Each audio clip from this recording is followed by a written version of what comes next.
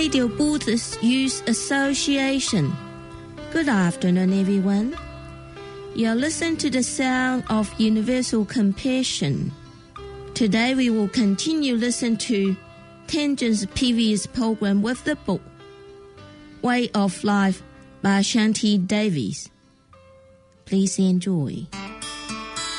This show is brought to you by the Buddhist Youth Association every Sunday, bringing Buddhism to the community of the Waikato. We also give away a range of free English or Chinese Buddhism books, MP3 or tapes on Buddhism. If you'd like one, please send a letter with $3 worth of stamps in an envelope to P.O. Box 82146, Highland Park, Howick, Auckland. Or you can phone 09271 3377. Buddhist Youth Association, respectful, beneficial, empowering.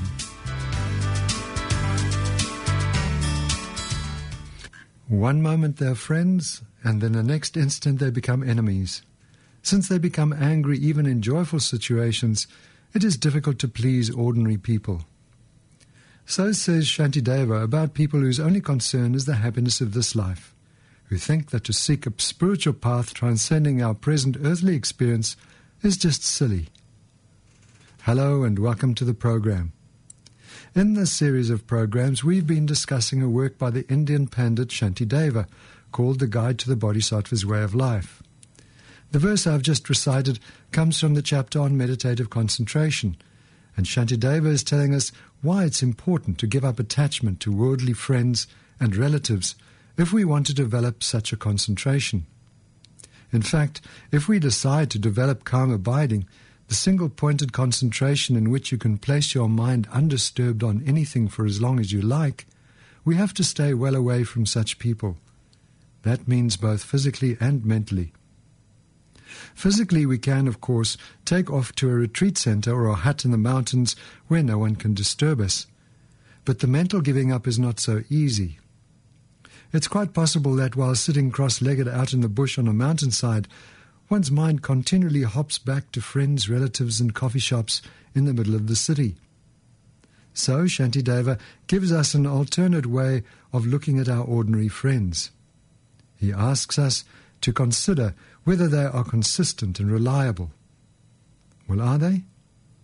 Can you without doubt say that your present best friend will still be a friend in 2 or 3 years' time?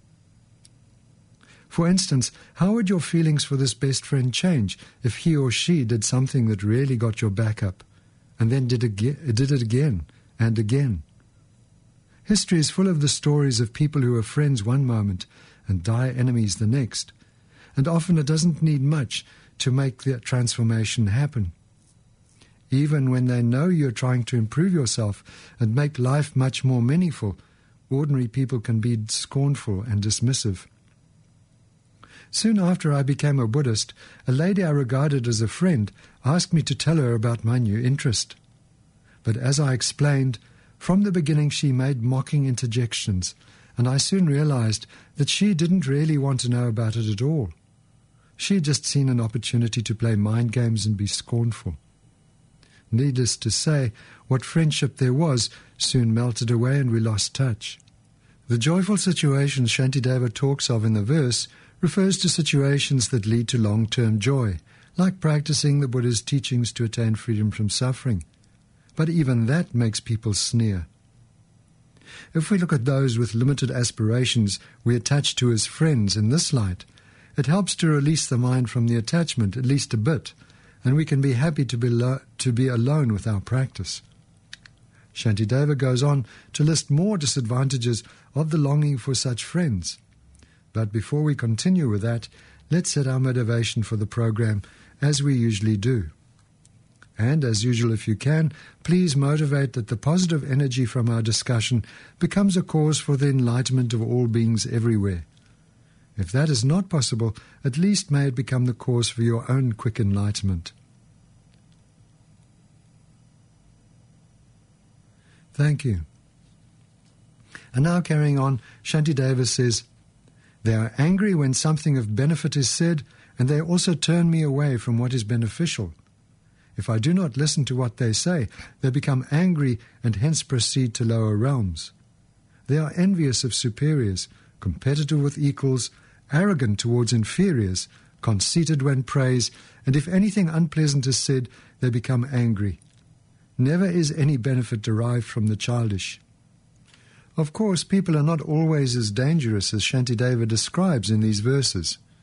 But while we associate with them, we can always expect at some stage or the other to experience such negative attitudes and behaviors. People who do not see the need to take control of their minds often act mindlessly out of their conditioning, and so have the ever-present potential to snap back angrily, even when you say something that will help them. And they will expect you to live according to their standards, even if it means breaking your vows. And if you want to stay friends with them, it is easy to feel pressured to do so. Westerners, unfamiliar with Buddhism in particular, often don't understand what it means to take a precept. And when you say that you can't do something because of a vow, they become scornful or angry. For instance, following the monk's vows, I don't eat after the midday meal.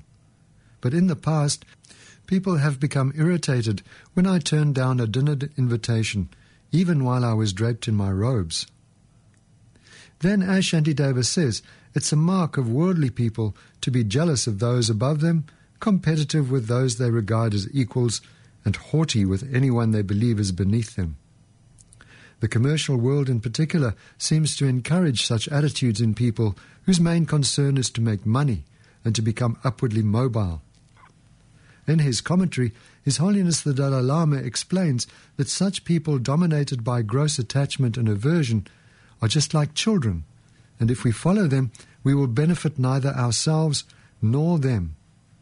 No matter how hard we try, we can never fully please such people. However, Pema Chodron writes that it would be simple, if we have these biases to superiors, equals, inferiors, to turn them into Dharma practice. With our superiors, we could practice sympathetic joy, she says. Thus, by waking our Bodhi heart, their station would bring us benefit. Instead of being competitive with equals, we could practice kindness and respect. And with those below, we could practice compassion. We only get it wrong out of habit, and by doing so, we miss valuable opportunities. I also think that we can keep in mind that our judgment of others to be superior, equal, or inferior usually only applies in a narrow context. For instance, let's assume that when Einstein was working in the patent office before he became famous, he had a boss who was very good at filing patents. Maybe Einstein was more interested in the effects of the speed of light than patent filings, so his boss was definitely a superior in terms of patents. However, we all know who ruled when it came to the theories of relativity. Between these two, who was the superior and who the inferior? It may be a bit of a silly example, but it shows how a person might be high up in one context, but not much top in another. I'm sure you can think of more fitting examples in your own experience. So it's foolish to use such judgments as criteria for attitude. Shantideva continues, through associating with the childish, there will certainly ensure unwholesomeness, such as praising myself and belittling others, and discussing the joys of cyclic existence. What often happens when we get emotionally entangled with childish folk is that we egg each other on, explains Pema Chodron. Building ourselves up, putting others down, regaling in the joys of cyclic existence, our wonderful vacation, an excellent bottle of wine, we get further enmeshed in transitory pleasures. At this stage of the path, it is very easy to get hooked into each other's dramas, and it is very dangerous. The support we need to dissolve these old patterns, Shantideva says again, will come from finding time for solitude. Developing myself to others in this way will bring about nothing but misfortune, because they will not benefit me, and I shall not benefit them. I should flee far away from childish people. When they are encountered, though, I should please them by being happy. I should behave well merely out of courtesy, but not become greatly familiar. Of course, having the bodhisattva aspiration, we are committed to go out into the community and do what we can to help others. However, we have to be careful about the essentially trivial mini-dramas that worldly people create. It's very easy to become caught up in them, and often they just bring us sorrow. When I was an actor at a community theatre many years ago, the theatre had a crisis between a couple of member factions, though I can't remember what it was about any longer. One of the theatre members was a well-respected and impartial man who was asked to mediate. He did his best, but after the dust had settled, he said he would never do anything like that again. As Shantideva says, getting involved in the petty likes and dislikes of what he calls childish people brings nothing but misfortune and doesn't help anybody. If we are practicing to develop a stable meditative concentration, it can be disastrous. Our mind gets caught up in all sorts of arguments and discussions, and it becomes impossible to progress in our practice. So Shantideva recommends we stay as far from such people as possible. Without being discourteous, we discourage anything but superficial relationships with them as far as we can. You may have heard of the great Tibetan meditator Milarepa. I've spoken about him before in these programs.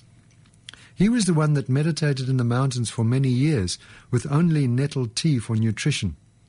When he eventually came down, the nettle tea had coloured his skin and all his clothes had disintegrated.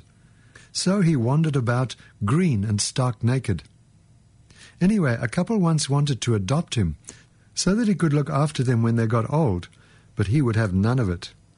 They got into a discussion of needing people for friendship and intimacy.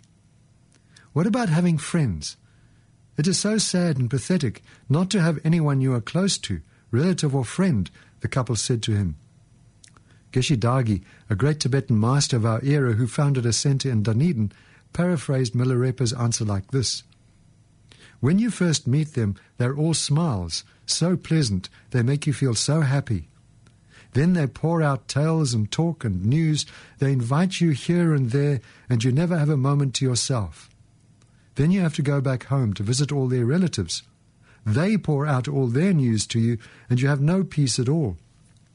After that, you exchange gifts and food, you prepare meals for each other. Eventually, you start to compete with each other. Each needs to know what the other has been doing. They become jealous, and rivalries spring up. If you've never been close to anyone, there are no disagreements. But when you make friends, you're bound to have arguments. When people gossip, they gossip about the people closest to them. If you live close to someone, you'll always find fault. Those who are not friends will leave you alone, but friends who come to visit you will then go and gossip about faults they find in you. I don't want such friends and relatives who want to take advantage of my happy moments and don't want to share my unhappy moments, Milarepa said. And so Shantideva continues.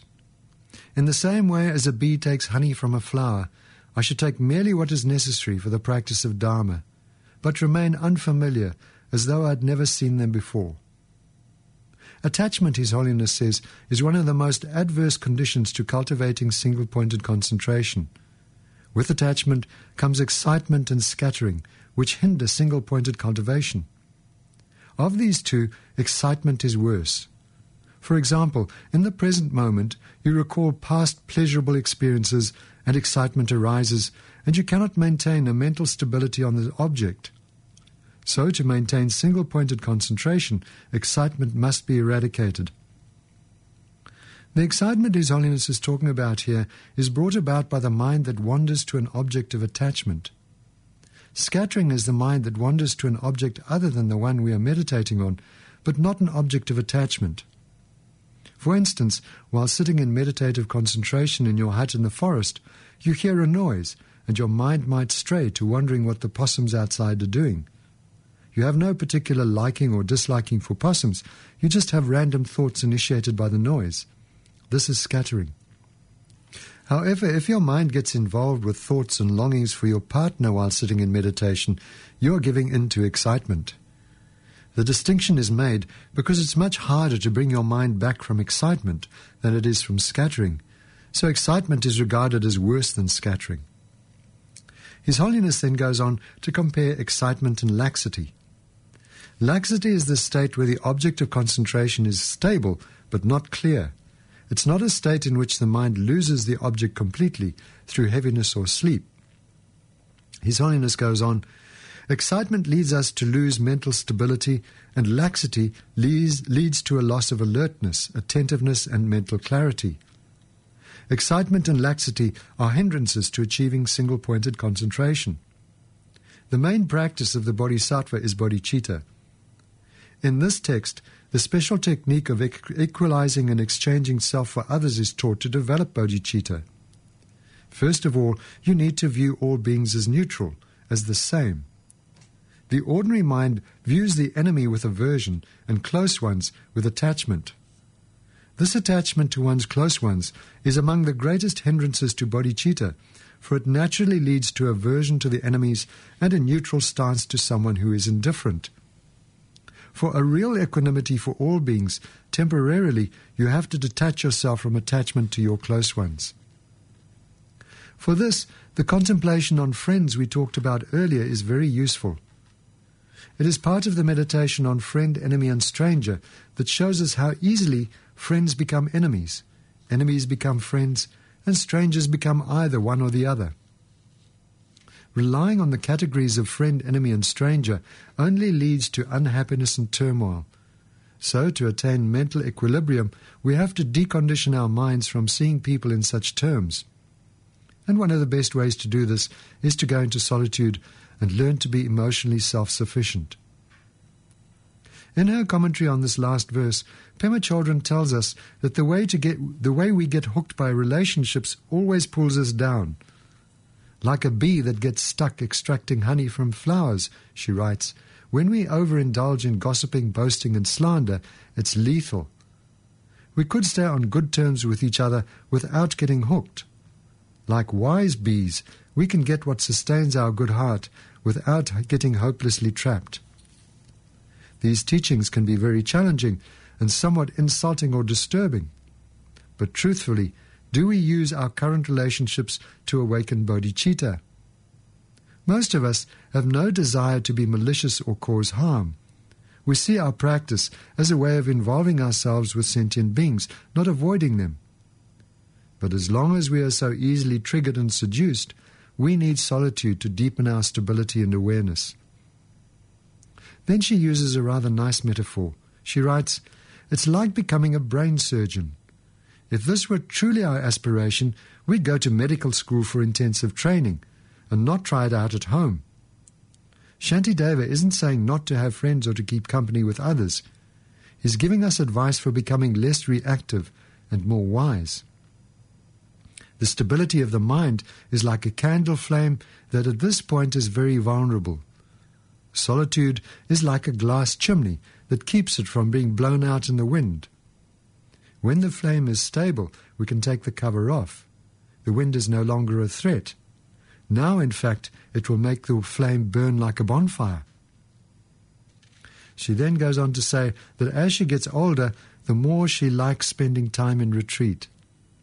However, living for many months alone in a hut is not so practical for many people, so she recommends we meditate regularly each day and do short retreats, a day or a weekend whenever we can. The main point, she says, is to make solitude a part of your life. In order to work with difficult outer circumstances, we need to gather our inner strength. If even 10 or 20 minutes of meditation a day helps us to do this, let's go for it. Making good use of our limited time, the limited time from birth until death, as well as our limited time each day, is the key to developing inner steadiness and calm. And she uses an example of the grandmother of Tibetan master Dziga Kongtrul. Her life was extremely demanding, writes Pema Chodron. But even though she worked hard from early morning until late at night, she became a highly realized person by practicing in the gaps. Whenever she wasn't talking to somebody, she would relax her mind and be present. Whether she was milking the cows, washing dishes, or walking from here to there, she used any opportunity to settle and expand her mind. With every pause, she found outer solitude and thus discovered an inner solitude that was unshakable and profound. Shantideva now goes on to talk about the disastrous lure of wealth, reputation, and fame. I have much material wealth as well as honor, and many people like me. Nurturing self-importance in this way, I shall be made terrified after death. So, you thoroughly confused mind, by the piling up of whatever objects you're attached to, misery 1,000-fold will ensue. The more we accustom our minds to seeing wealth and reputation as the goal of life, the more difficult it will be at death time when we have to leave everything we have worked for behind. I have mentioned before a man I knew when I was a young man in South Africa who was one of the chief officers in a corporate chemical company. He made lots of money and eventually bought the company out and amassed a very great fortune with a reputation to match. However, the last time I saw him, he'd retired, and looking back on all he'd achieved, he could find no meaning in it. It had been fun while it lasted, but in the end he was left a physically comfortable but mentally confused old man. Younger men ruled the world, and his reputation had become a fading memory. He may well be dead by now, but imagine dying with a mind of questions like that, and nothing to hold on to. Sad to say, his eldest son is following in his footsteps. How much better it would have been for him if he devoted his spare time to solitude and mental realizations. Thus, Shantideva says that in our confusion, while we are heaping up mountains of wealth, we are also creating much bigger mountains of unhappiness.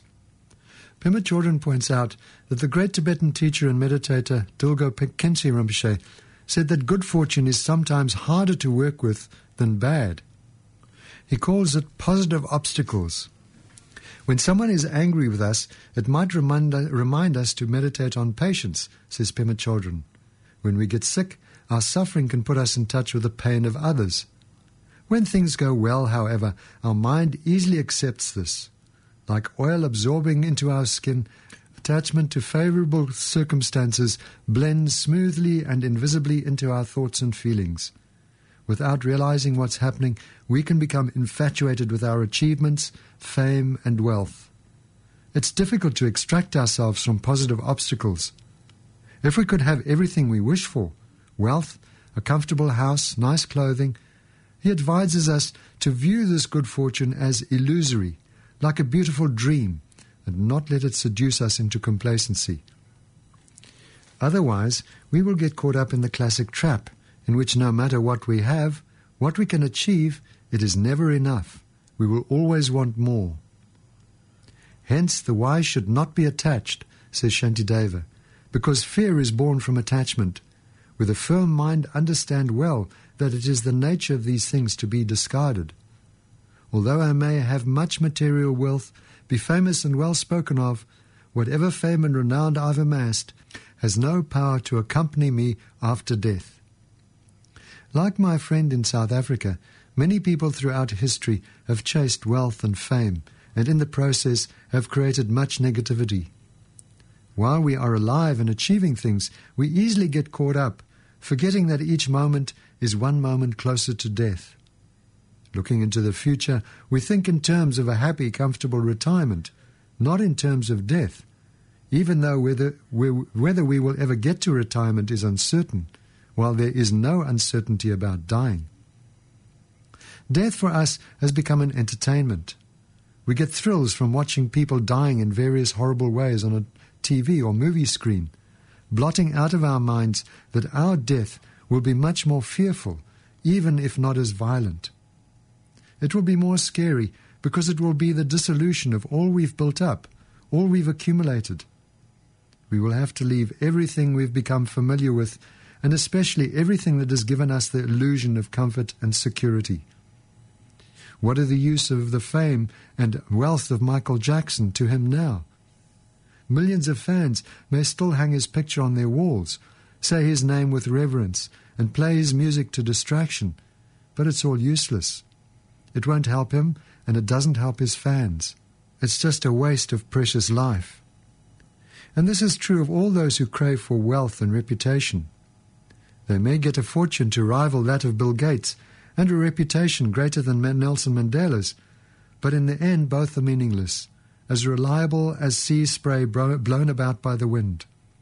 Their only legacy is the mind's dissatisfaction and craving, foundation stones for a wretched future life. You may make the argument, though, as Pema Chodron does, that worldly comforts can help us on our path to awakening. We have more resources and time to devote to meditation and helping others. Usually, however, Pema Chodron writes, they lure us into further busyness and craving, so we have to be careful. Not even monks are immune. I know of young Tibetan monastics who have, one way or another, made their way to the West.